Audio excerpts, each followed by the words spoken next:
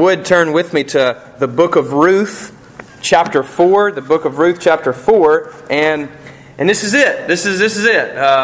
We're gonna end our series on the book of Ruth. We've been here for 6 weeks now. So we went from 12 weeks with the 10 Commandments to 6 weeks with the book of Ruth. So will the next sermon series be 3 weeks? I don't know. Actually, I do know, but it'll be 4 weeks. So we'll be talking about Advent. Here at the end of Ruth, just like any good story, which this is one of the greatest stories ever told, it being in the Bible, a very short story as well. Not all a chick flick, there is some dude stuff in here as well. And so at the end, just like any good story, you have the climax that is bringing everything to a head, everything to a point, and then you have the meaning of the book that is revealed at the very end. So what I want to do today is actually look at the purpose of Ruth and the meaning of this book and summarize all that we've covered so far and then point to Jesus Christ, which is what we ought to always do in any of our preaching. Let's start reading here on the only section that we have not read. So this will complete the entire book of Ruth. We read it in church, an entire book. We won't really get to say that much, but here's one where we have done that. Notice here in Ruth chapter 4, verse 13. So Boaz took Ruth, and she became his wife, and he went into her, and the Lord gave her conception, and she bore a son. Then the women said to Naomi, "Blessed be the Lord, who has not left you this day without a redeemer, and may his name be renowned in Israel. He shall be to you a restorer of life and a nourisher of your old age for your daughter-in-law who loves you, who is more to you than 7 sons, has given birth to him." Then Naomi took the child and laid him on her lap and became his nurse. And the women of the neighborhood gave him a name, saying, "A son has been born to Naomi." They named him Obed. He was the father of Jesse, the father of David. Now, these are the generations of Perez. Perez fathered Hezron. Hezron fathered Ram. Ram fathered Aminadab. Aminadab fathered Nahshon. And Nahshon fathered Salmon. Salmon fathered Boaz. Boaz fathered Obed. Obed fathered Jesse. And Jesse fathered David. That concludes the book of Ruth. Let us pray. Jesus, thank you so much for your holy word. How much of a privilege it is that we have a bound copy right before us, that we can study, that we can learn and hide in our hearts. May we be able to do that this morning as we look at your word. Would you make it come alive in your spirit, who is the original author of these words to us, Lord. May we grasp here what you want us to this morning. We pray in Jesus' name. Amen. Ruth is the only book in the entire Bible that ends on a personal name. David. Only book. Which this name David has great significance in all of the Scripture. And quite frankly, hints us and points us toward the purpose of this little book. Which, again, as I'll remind you, is tucked between the Judges period, which is very dark and evil. And what is the constant refrain here? There was no king in Israel, therefore everyone did what was right in their own eyes. Another bad scene, there was no king in Israel. Another bad scene, there was no king in Israel. What's the point in Judges? There's no king, therefore there's whatever you want to do.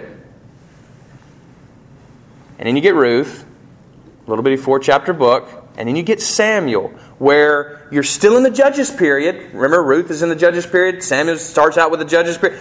Samuel is a judge himself. And you move toward the monarchy. You move toward kingship. Now, David is not the first king, of course, but he is the second. The first king fails.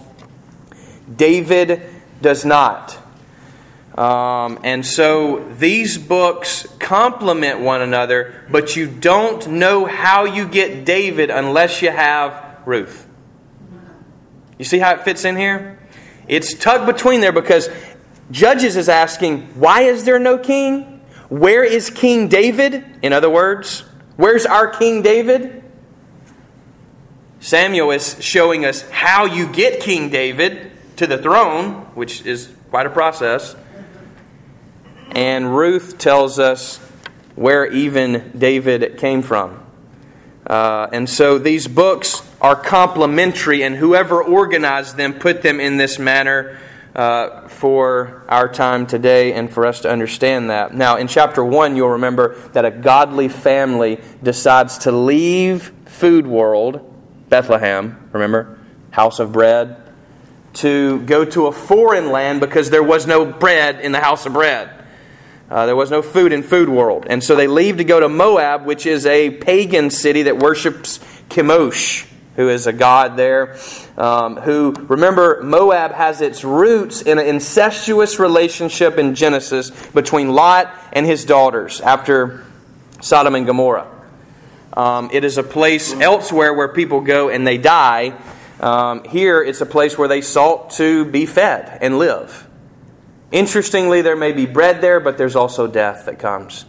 Elimelech, who leads the family there, dies. So too does his 2 sons, but not before they marry. They marry 2 pagan wives, that's kind of a big deal here. May not be a big deal to us, but here it's a big deal in Israel to do that, to marry a Gentile outside of the heritage of your Jewishness. And so they marry these 2 daughters, or these girls, and they become daughters-in-law to Naomi. Naomi loses everything. And she's resigned herself to just, once you lose so much stuff, you just think, wow, just throw the whole thing away. I mean, you ever done that before? Trying to work on something. And part of it's still good, but it's already torn up. Yeah, just throw the whole thing away. I don't even care anymore. That's what she's done with her life. Just throw the whole thing away. Just call me bitter. I know my name means sweet. Call me bitter. Because God, she says this, God has turned things against me. And so she lost her husband. She lost her 2 sons. Is anybody catching that? Her 2 sons. She's lost everything. And now she has these daughters-in-law who they're from a foreign land, and she's going to go back home now. And she says, look, just I'm throwing out everything. Just go. Just go. You know what? Just let me live the rest of my life in bitterness. Mara is what you should call me. And so Orpah, she says, okay, all right, I'll go back home after much tears and crying and hugging and, all that thing. And then Ruth says, I'm going to cling. It says she clings to Naomi. Isn't this a beautiful thing? Family. She doesn't have to, you see. It's actually probably better for her to stay behind. It's not her, but she's going to an unfamiliar land with a bunch of Jews who obviously are the elect of God. But instead here she has a radical conversion to Yahweh. We're told this elsewhere in the book. Even here in the end, she's a loving person. She loves Naomi. She loves her mother-in-law. How many people can say that? I think my wife can. I hope. And so they go back, just the 2 of them. And they're poor. They don't have anything. That whole family has been emptied. And there's famine. And now they go back and now food is provided in chapter 2. And also this character comes in who is Boaz. And she meets him in the field. He says, hey, who's that? And they say, well, this is Moabite. Again, from a foreigner. And so he says, well, look, you, sweetie, you need to work in my field. And don't go anywhere else. I've already instructed the young man not to touch you, not to mess with you. You're under my protection here. Just you glean here. You pick up your cans. That's what this is the equivalent of. Picking up cans on the side of the road and selling those for money. You do that at my place only. And you know what, guys? Leave her some extra cans. Leave her some extra bushels behind so they have enough food. All right? Chapter 3. Nothing's really happened since that point. They're getting fed, but they still don't have the, so to speak, security of having a male to support them here. And you get in chapter 3 this very unique scene in the Bible where Ruth comes to Boaz and submits herself to him and essentially says, I want to marry you. I want to be your wife. And it's a great act of kindness because he's old, he's a bachelor, owns his own business, apparently never been married. And for her to do this is a great kindness, he says, much like she has already shown to Naomi, her mother-in-law. Again, Ruth is a beautiful person. Both apparently inside and out. And this is what you want to look for, not just the outside. I remember my dad, sometimes, I had to be careful here, but my dad telling me this joke. He said, that's why you had to be careful. But he said, if you know my dad, he said, this guy had this really pretty girl that he brought home, to his father and everything, and Dad said, boy, she's great looking and everything, but does she wash dishes? Does she clean? Does she like kids? Is she able to do those things? I mean, just have a trophy wife and not have any help. That's going to be a tough life for you. Gladly, I got one who does both. She can take care of our house just fine and all of our children. Praise be to God. As you know, they would probably be dead if it was all up to me, and the house would be a pigsty with 5 men living in it. It turns that way within hours. Except I have this beautiful young lady who continues to help us out to freshen up our life and to make it more beautiful. Who is Jessica Dagg? And so. Here's the deal, is Ruth is beautiful both inside and out. She is a hard worker. That's what the Scripture says about her. She is also renowned in the town. She makes a name for herself very early on as a hard worker. The reality is in a marriage, in family, everybody works. There's no delineating, you do 50% and I mean, throw that stuff out the window. There is no 50%. Everybody gives 100%. Trust me, if you don't, then things aren't going to get done and bad things are going to come along your way. That's what it means to be one. That's what it means to be married. Marriage is tough, but it's the best thing in the world. That's why it's the toughest thing in the world. The best things are always tough. And then so in chapter 4, you finally get Boaz, who Naomi tells her, says, look, this guy's not going to sleep until he gets you. If you've offered yourself to him, he's going to get on top of that stuff very quickly and move on it. And so he won't rest. He does exactly that. Chapter 4 shows us 12 men gathering, which is the only scene where there's not females and males together. And so there's 12 men at the city gate, and they're trying to decipher here what's going to happen to this piece of property. Who he then drops the bomb on and says, "Look, you take the property, you take the girl." The guy says, "I can't do that. That's going to mess up my own inheritance. I'm out. You count me out." He did not want to redeem, in other words, Ruth and Naomi. He didn't want it messing up his own inheritance. And so Boaz has the right to marry her. At the very end, right before our passage today, it's interesting that the people pray for this couple. So once the deal is sealed, they're going to get married, they pray for them and say, "Hey, we want you to be blessed and have children and essentially have an offspring that the Lord will give you by this young woman." Then we come to our passage today, where it says, so Boaz took Ruth and she became his wife. Extremely important. Marriage, extremely important. The Bible begins with a marriage. It ends with a marriage. One is a physical marriage. At the beginning, Adam and Eve, the first people that God creates is man and woman. Adam and Eve. And the end of the Bible has a spiritual wedding, which is Christ and His church. Christ being the groom, the church, us, being the bride. So in that sense, we're all the female in this relationship to God.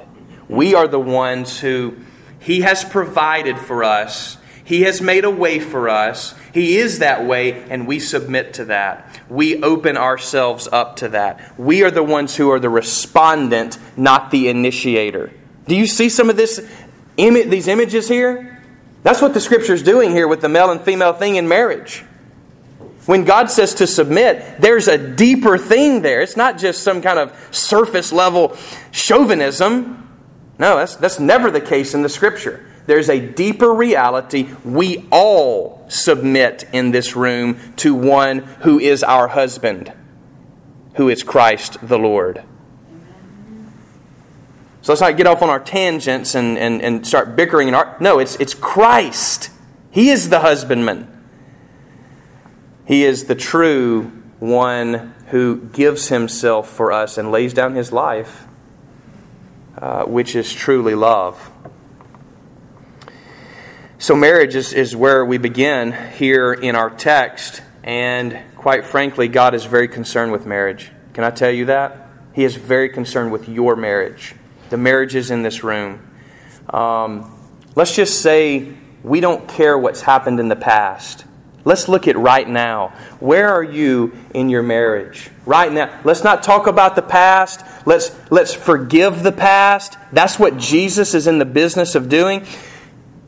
Is forgiving. And He commands us to forgive. There's lots of things in all marriages that need to be forgiven. Trust me. I am a living example of that.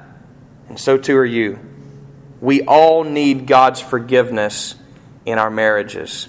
That is a gift to the other person. It's not to be taken lightly, I understand. But doesn't forgiveness often get offered to those who don't deserve it? Like me? Absolutely. Absolutely. It doesn't mean they're a good person. It doesn't mean that you've forgotten what they did to you or that you can erase it, because you can't. But it means that you offer a gift that only God gives. And now you are commanded to give, and I am commanded to give.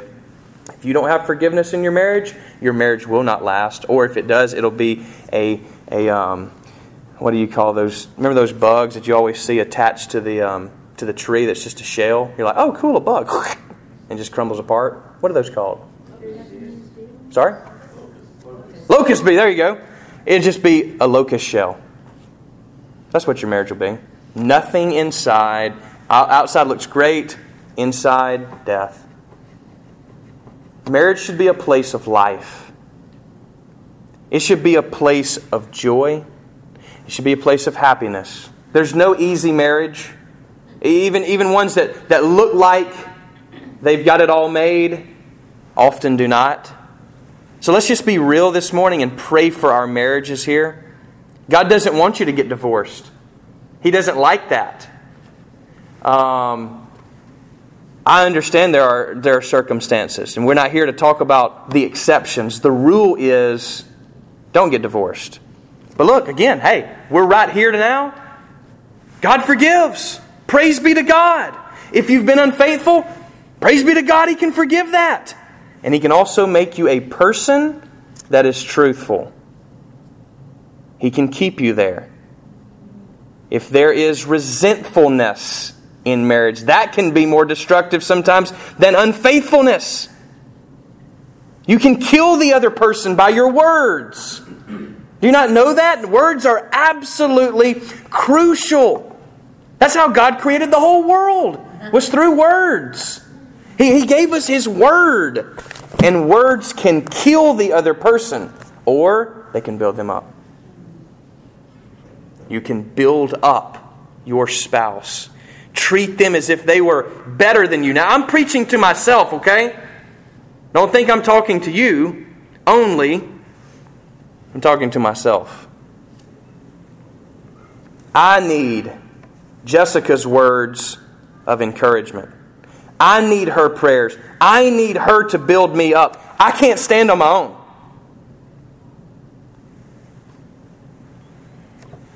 And she has graciously over the years done exactly that, and in a way saved me. I'm not ashamed to say that.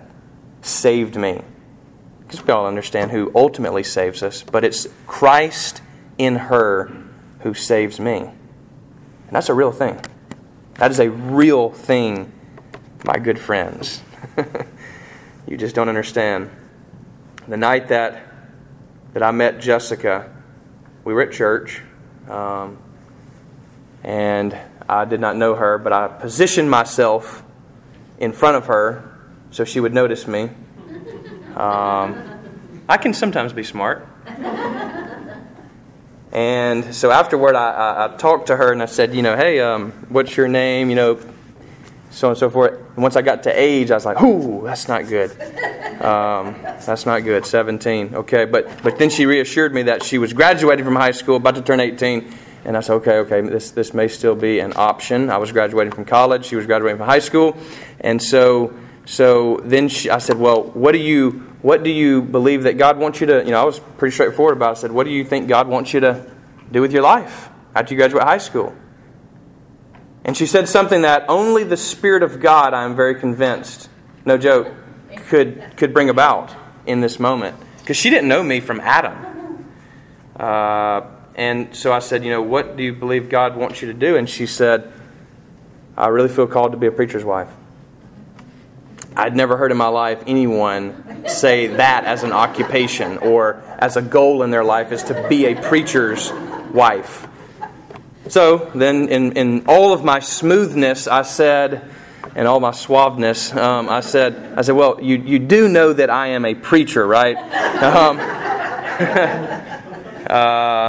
So we kind of laughed about that, and so I then told her, I said, well, look, we need to maybe pursue this even further. So we went on from there, and after 9 years of marriage, she has been a saving grace in my life, and that's no joke. And praise God. Yeah, praise be to God for sure. And marriage can be like that. Marriage can either be saving or it can be damning. And it's something you have to work for. This is not a marriage counseling session, but this is the Holy Spirit. This is God's Word saying marriage is important and you must work on that. And be forgiven. Look, don't dwell back there. All right, we've all done dumb. Sin is always insane. Have you ever noticed that? It is the most insane thing you can do in your life is sin, is lie, is cheat, is be unfaithful. All that stuff is just insane. Sometimes I look at my children and say, what were you thinking? Sometimes God looks at me and says, what were you thinking? But we can be forgiven. Praise the Lord. Out of this marriage in our text comes children. Children are a gift from God. The very first commandment, and we believe this at Harvest Point, we also practice it. The very first commandment in all the Bible that is told to Adam and Eve is to be fruitful and multiply and replenish the earth. Let me translate that into the Marshall Dagg version, the MDV. It'll be out in the spring. I'm just kidding. Be fruitful and have babies. That's basically what it's saying. Marriage, the most natural thing in all of the world in a marriage is to have a baby. We've made it very unnatural to have a baby. Oh, you're pregnant. How'd that happen? That is the most odd question I've ever... Did you take biology? How did you get pregnant? I mean, really? Are we going back there? We've so contracepted God's plan that we don't even understand that the two are connected as a gift, as something that is the reward of two people coming together. This is also an image of the Holy Trinity. The Father loves the Son, and from that relationship, from that love, comes the Holy Spirit. Another, in other words. Two can be selfish. Once you add the child in there, that goes out the window.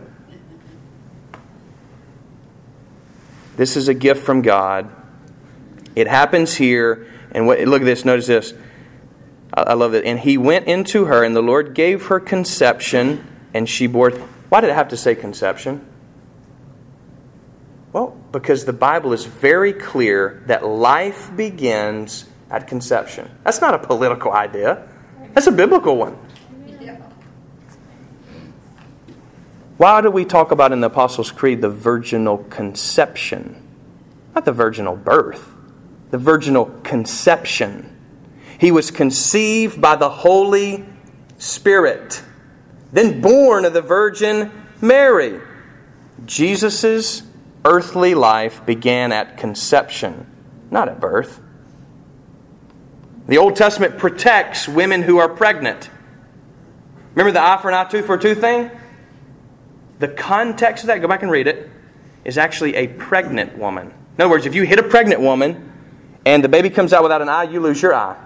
You lose your tooth. You lose your life. Why? Because it was murder. That's why. In the womb, before they had sonograms, before they had 4D, God is already protecting in the Old Testament and in the New Testament life in the womb. It's not up for debate in the Bible. Notice this, a marriage, then baby, and this baby. What's the significance? Why are you making a big deal about this baby? This baby, if we don't get this baby, we don't get Jesus. Plain and simple. We don't get this baby, we don't get Jesus. Now, Jesus is in a very interesting heritage, is he not? Ruth, a Moabite, not a Jew, not one of the chosen ones, not one of God's elect people. Ruth, who else? Bathsheba, who was a Hittite. How do you know that? Uriah the what? Hittite. Right?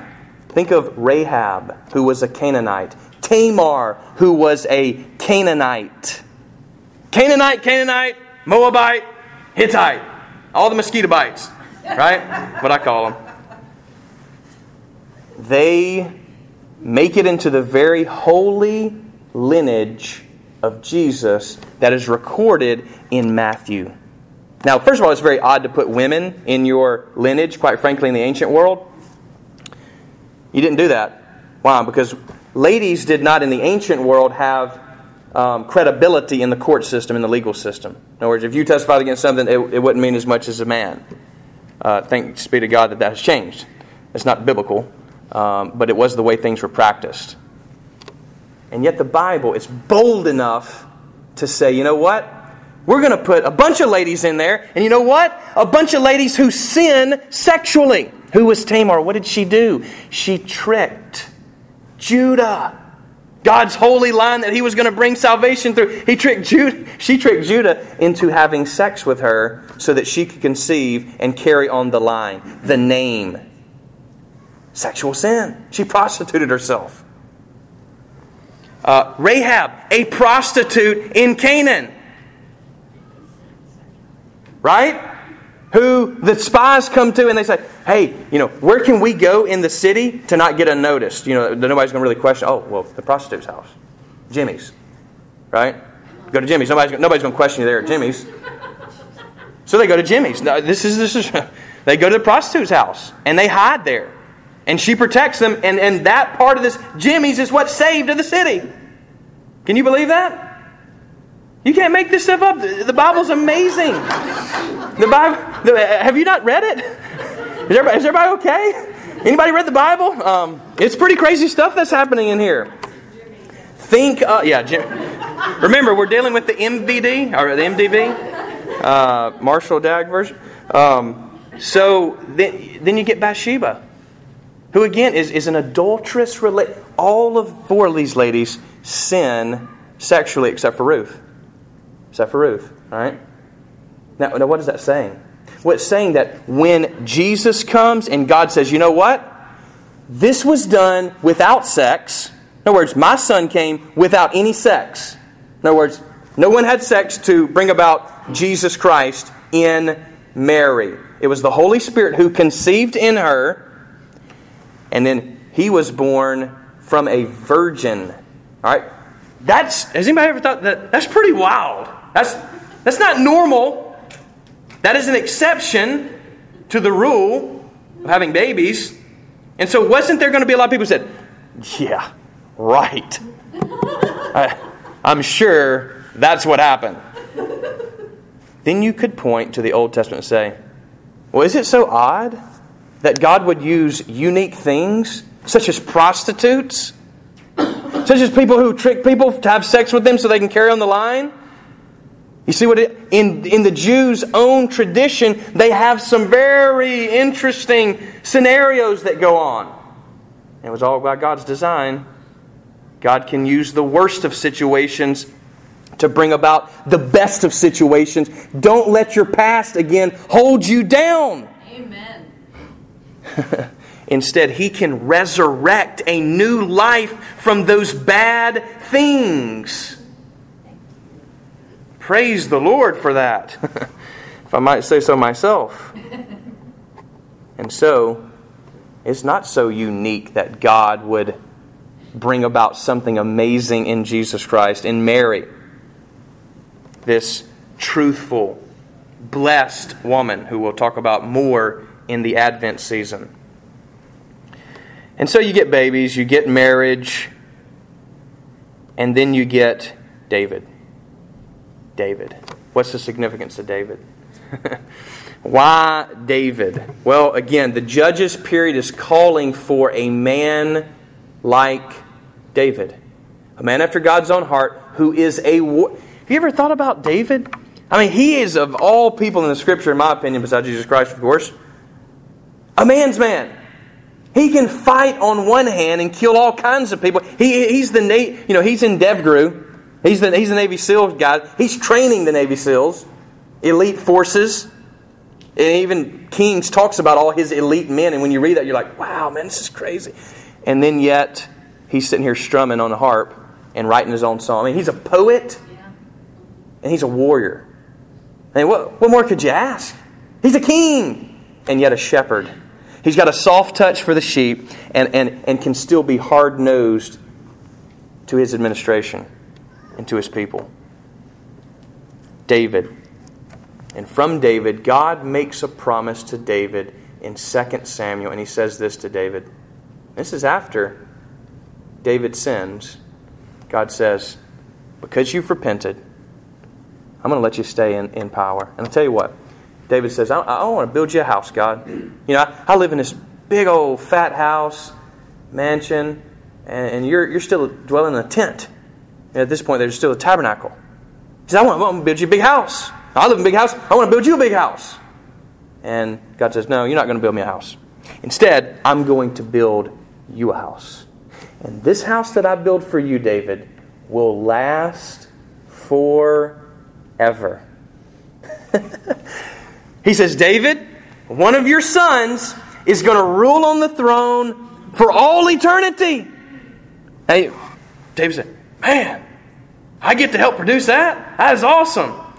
Man, it's not going to be 100 years. It's going to be a little more than 100 years, David. About 1,000 years, and one will come who won't be like the other kings who were selfish. Won't be like the other kings who did not serve God, did not worship God, did not point the people toward. Instead, this king will come and submit himself to his enemies, to be killed. He will be the servant of all. And he will give up his life, but because of that, his kingdom will last forever. And he is the king. He is seated on his throne right now. You may not be able to see it, but you better start seeing it with the eye of faith, because He is the one in charge of this thing, not you and not me. One of the best confessions you can make is, I am not God. He is God, I am not. David, interestingly, the blind people in Jesus' day, they don't even see Jesus coming. They hear that He's coming. And guess what they proclaim? Son of David! Can't see. Have mercy on me! Son of David! And they say, be quiet, what are you talking about? Son of David! And they cry out louder.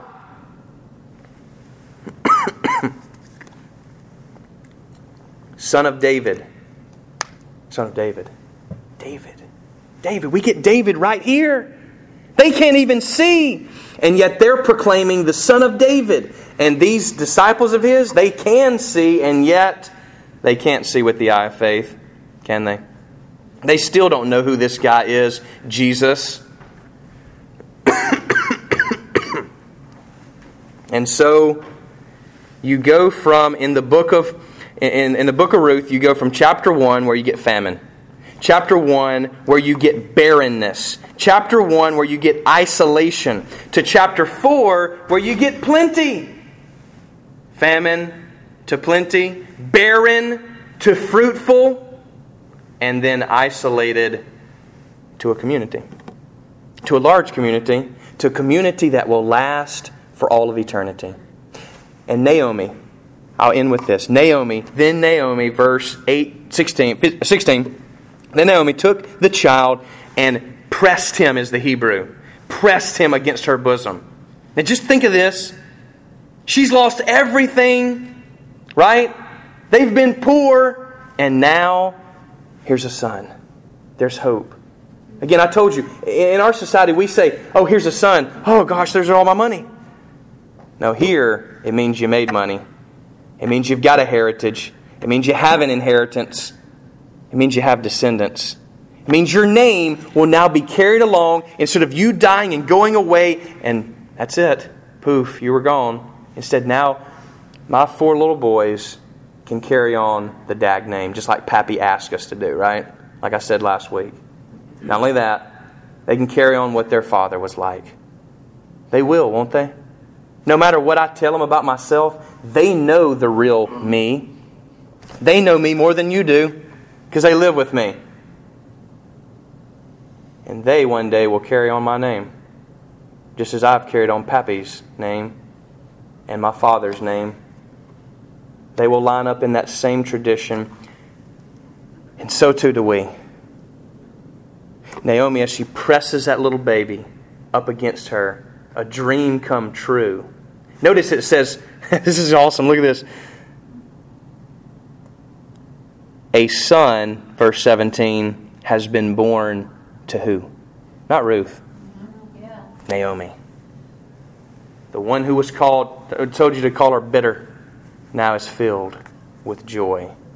Now it's Naomi. She nurses this boy. They both help in raising. This is a lot of first. Boaz's first baby, Ruth, and now Naomi, first time grandparent. Exciting stuff right here. And I can't help but think 1,000 years down the line, really maybe 1,300 years down the line, another old fellow will hold another baby, his name being Zechariah, in the temple. He'll lift him up to God in dedication at 8 days old after he circumcises him, who is Christ the Lord. He says, now that my eyes have seen the promise of God, I can go home. I can go home because of what? A baby. A baby. What does Psalm 8 say?